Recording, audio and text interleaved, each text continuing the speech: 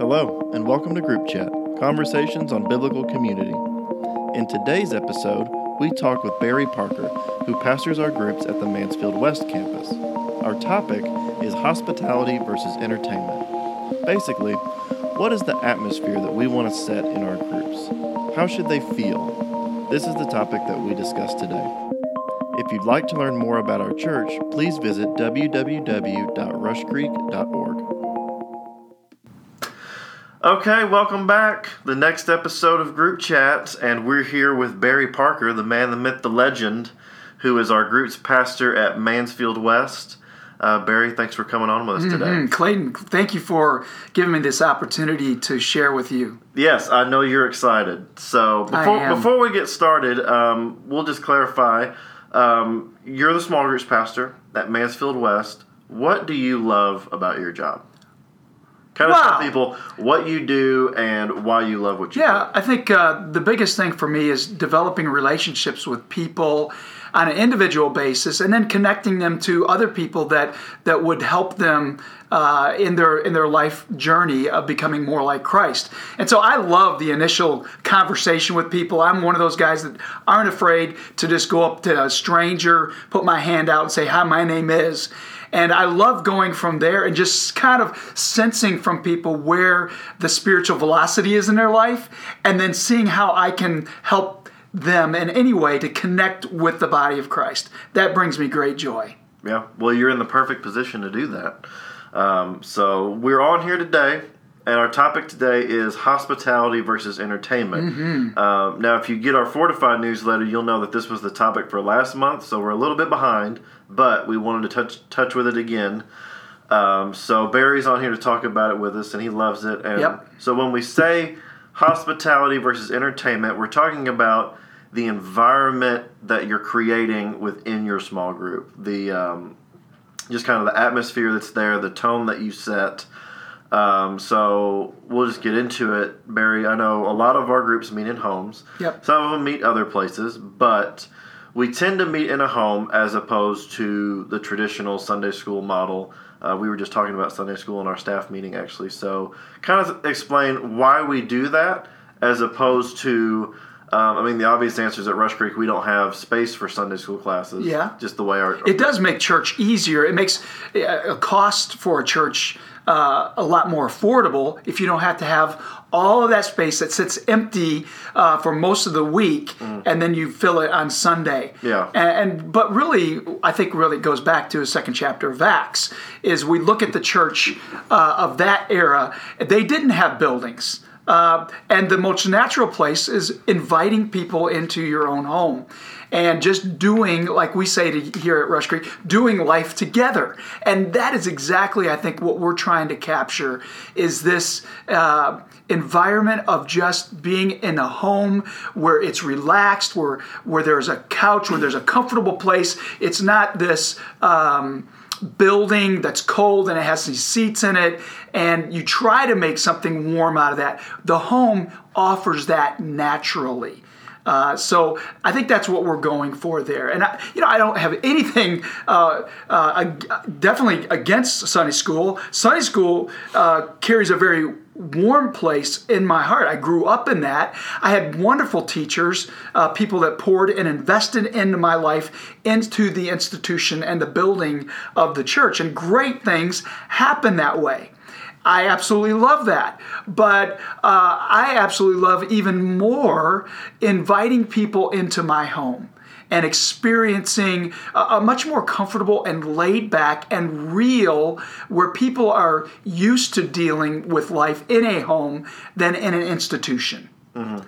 And so I love this model that second chapter of Acts gives us of breaking bread together, meeting together regularly. I mean, in the New Testament church, it says that they met day to day. I mean, it was much more than just one time a week. They were doing life at a much deeper level. But let's model that in some way. Maybe the rhythm of one time a week will really bring back the accountability, the love, the concern that the New Testament church had, and bringing that back into this modern age. Yeah. It's interesting. I've read a few articles recently it's just interesting timing. The articles were about, this is why our church does small groups. Well, this is why our church does Sunday school. And one of the interesting ones I saw is one was doing small groups and then went back to the Sunday school model, which I'd never seen that before.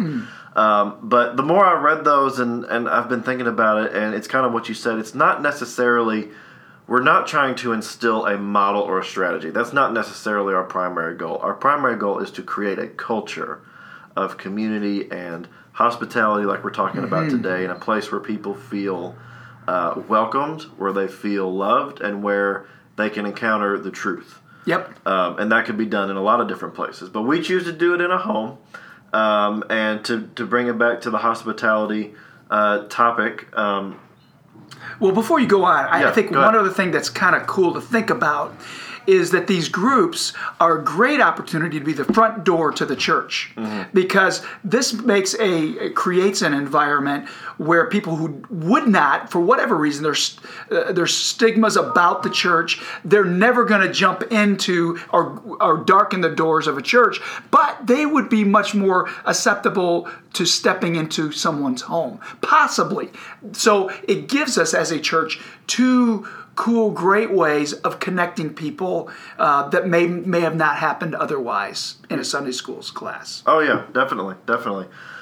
So when we're doing that, when we're in our homes and in our groups, in what ways should our leaders be hospitable, and what does it look like to bring hospitality into your group? And we're going to cover both hospitality and entertainment, because we're not trying to say it's got to be one or the other. We think there's probably elements of both of those involved. But to hit on hospitality first, how does that look in a small group, in a home? Well, I think for a leader or for a host home person, them understanding of just having considering others before yourself. It's just this practice and exercise of giving up something that is yours. And this is what Christ talks about so much, is giving away what you have, because it's not yours anyways. And so opening your doors automatically is making you an unselfish person. It's helping you practice being an unselfish person and giving away and offering people to come into your space, and you providing and serving other people. And so I think this is the beginning. I love 1 Peter and how he explains this love that we have for people. 1 Peter 4:8 says, above all, maintain an intense love for each other, since love covers a multitude of sins. And then he adds this, be hospitable without complaining. Because this is going to provide this forgiveness, this grace in our life. But I want to experience from other intense love. I do. I want to see that actually. What does that look like? An intense love for other people. And I think by opening your home, this is one step towards offering an intense love that this world really doesn't know anything about anymore. This hospitality.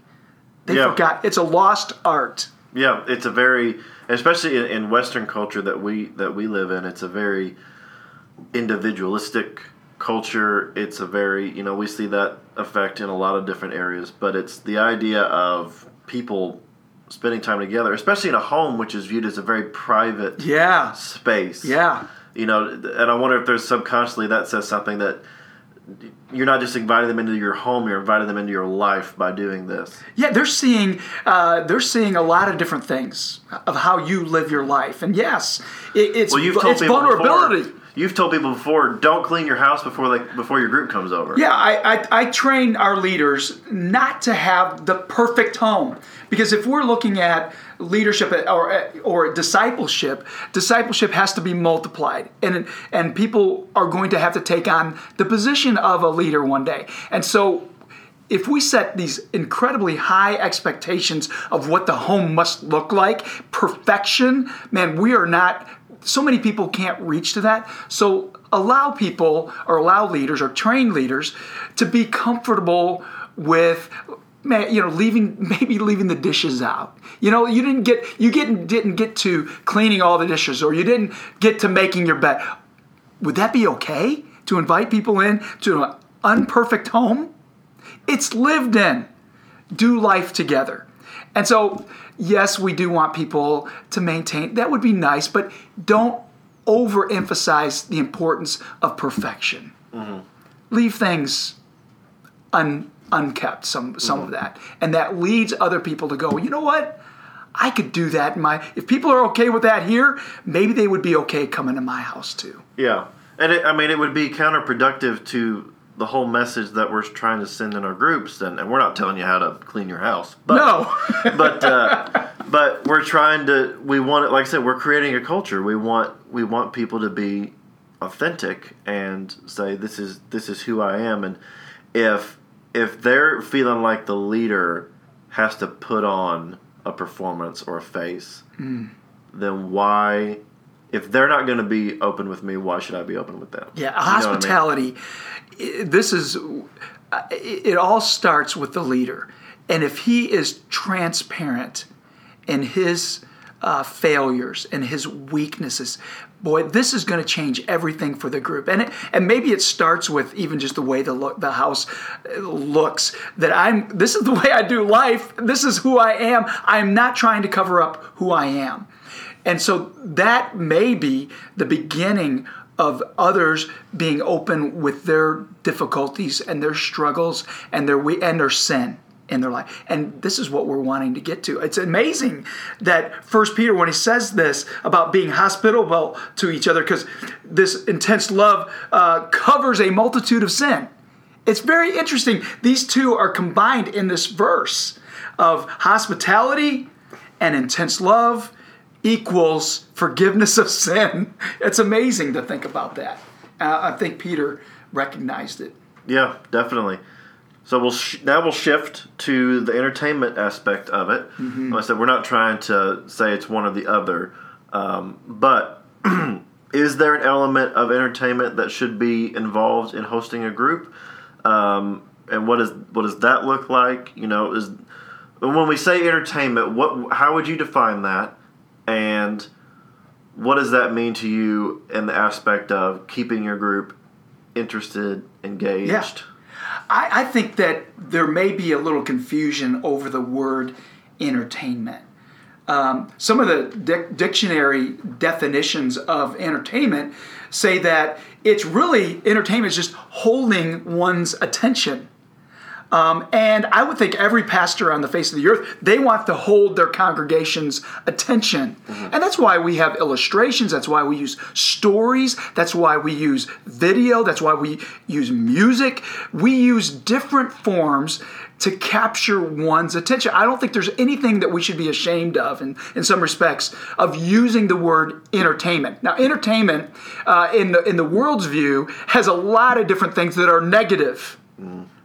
But in this context of using entertainment to capture one's attention, this is powerful, right? If we're capturing one's attention to how to become like Christ and how to give over and relinquish what we think is ours and give it to someone else, man, God and Christ can do a lot with that in an individual's life. And so I would say, yes, using all types of whatever. God has given us the ability to be creative, and as a leader, use what God has gifted you with. If it's a television, or if it's a video, or if it's music, or if it's worship, or if it's a funny game that you use, you are utilizing that to attract people's attention so that you can lead them to God's Word. Man, I say, use it.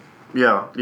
I think one of the things when people think the word entertainment, when we think about it in our culture, it's more of entertainment involves the aspect of watching, not participating. And I think that's where people probably hear the buzzword and kind of detract from that. So when we say entertainment, we don't mean that you're just observing, but you're still being an active participant. So can you kind of talk about that, how the group... We're capturing their attention, but it's for a purpose. Yeah, and so creating an atmosphere where people they're able to let down their guard, and And then I think entertainment could be sharing a story and then asking some questions to engage, because it's holding their attention. You have good questions. So that could be termed as entertainment. So good questions that point at the heart and what people are dealing with, and allowing them to verbally express what they're experiencing, maybe leaning into what you're talking about. Mm-hmm.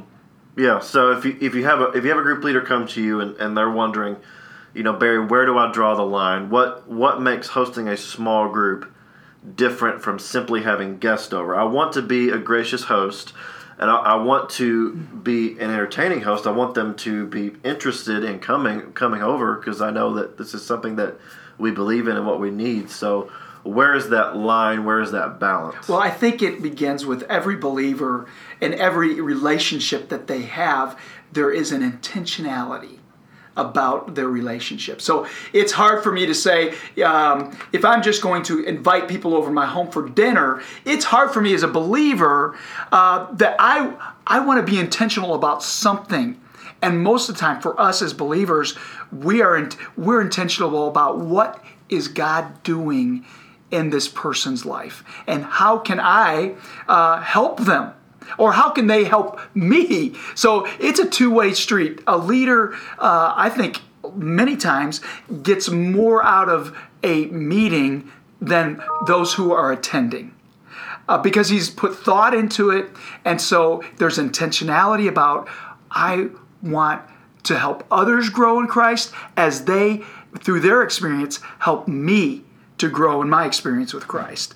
And so being intentional, having a purpose about where you would like that meeting to go, what you would want those people to experience and leave your house with.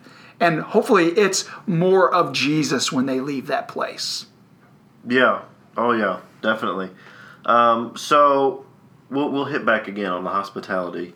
A lot of our groups tend to kind of a common thing that a lot of home groups do is have a meal together. Mm-hmm. They'll bring either, they'll have a potluck where everybody brings something, or the host will have just like some snack food out or something. But that's a very, thinking anthropologically, that's a thing a lot of different cultures have done over all of human existence. Mm-hmm. Is this idea of to really invite someone in and to love on them, you share a meal together. Yeah, you see that in the Bible. Yeah, I think there's a spiritual aspect about breaking bread together. There's got to be a reason why second chapter of Acts put some emphasis them breaking bread together. And from the very beginning, if you take a look at even in Genesis, God put this man in a garden where there's food. All throughout Scripture and spiritual environments, it had something to do with the bread and the wine, or this eating together. And so there is something, I believe, that is very spiritual about us enjoying. You see Jesus reclining at the table over and over again in the Gospels. And so there's something about the table. And so even in my own group, I love when we get the opportunity to meet around one table, which is very difficult when you have a group of 17 to 20 people.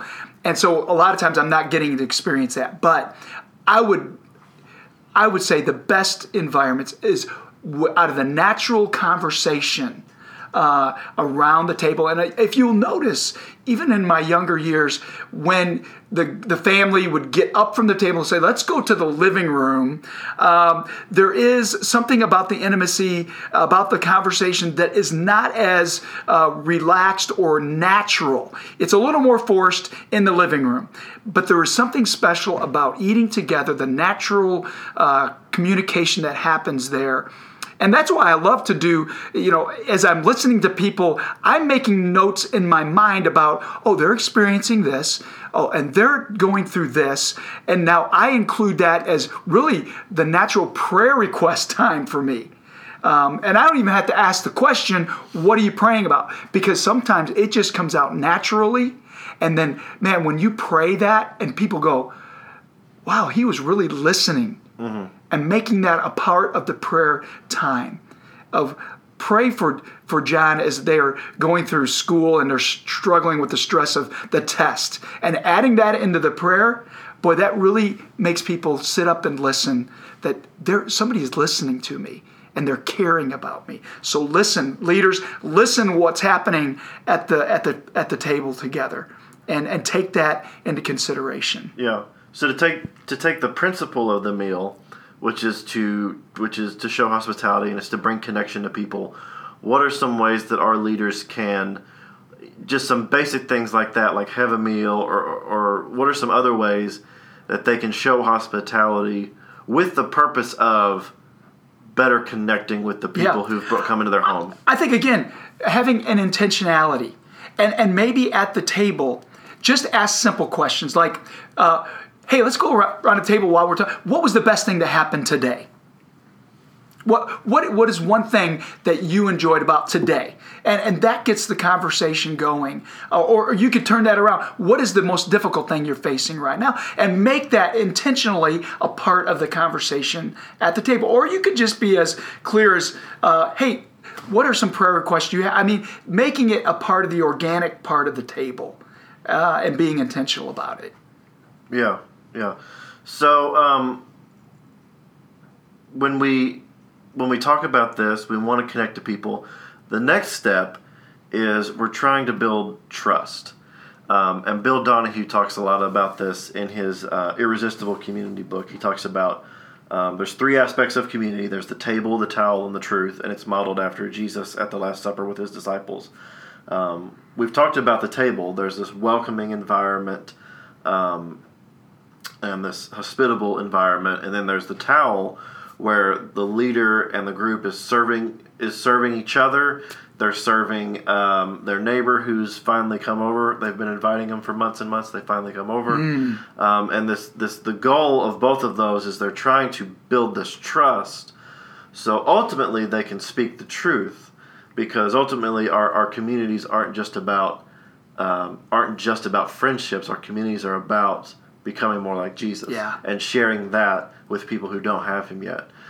So what are ways, how does a leader create an environment where, we've talked about creating a hospitable environment, how do they build on that and build trust? Yeah, I think we've already touched on it as well, but all I can say is transparency. Transparency. Being real with what you are experiencing as a leader, sharing what you're struggling with, being genuine and open with your failures, with your weaknesses. Josh Rose, our group's pastor, he loves to say, I think he got it from somebody else, the speed of the leader, the speed of the team. And so we as leaders must model out. If we want our people to be open and transparent, we must lead the way.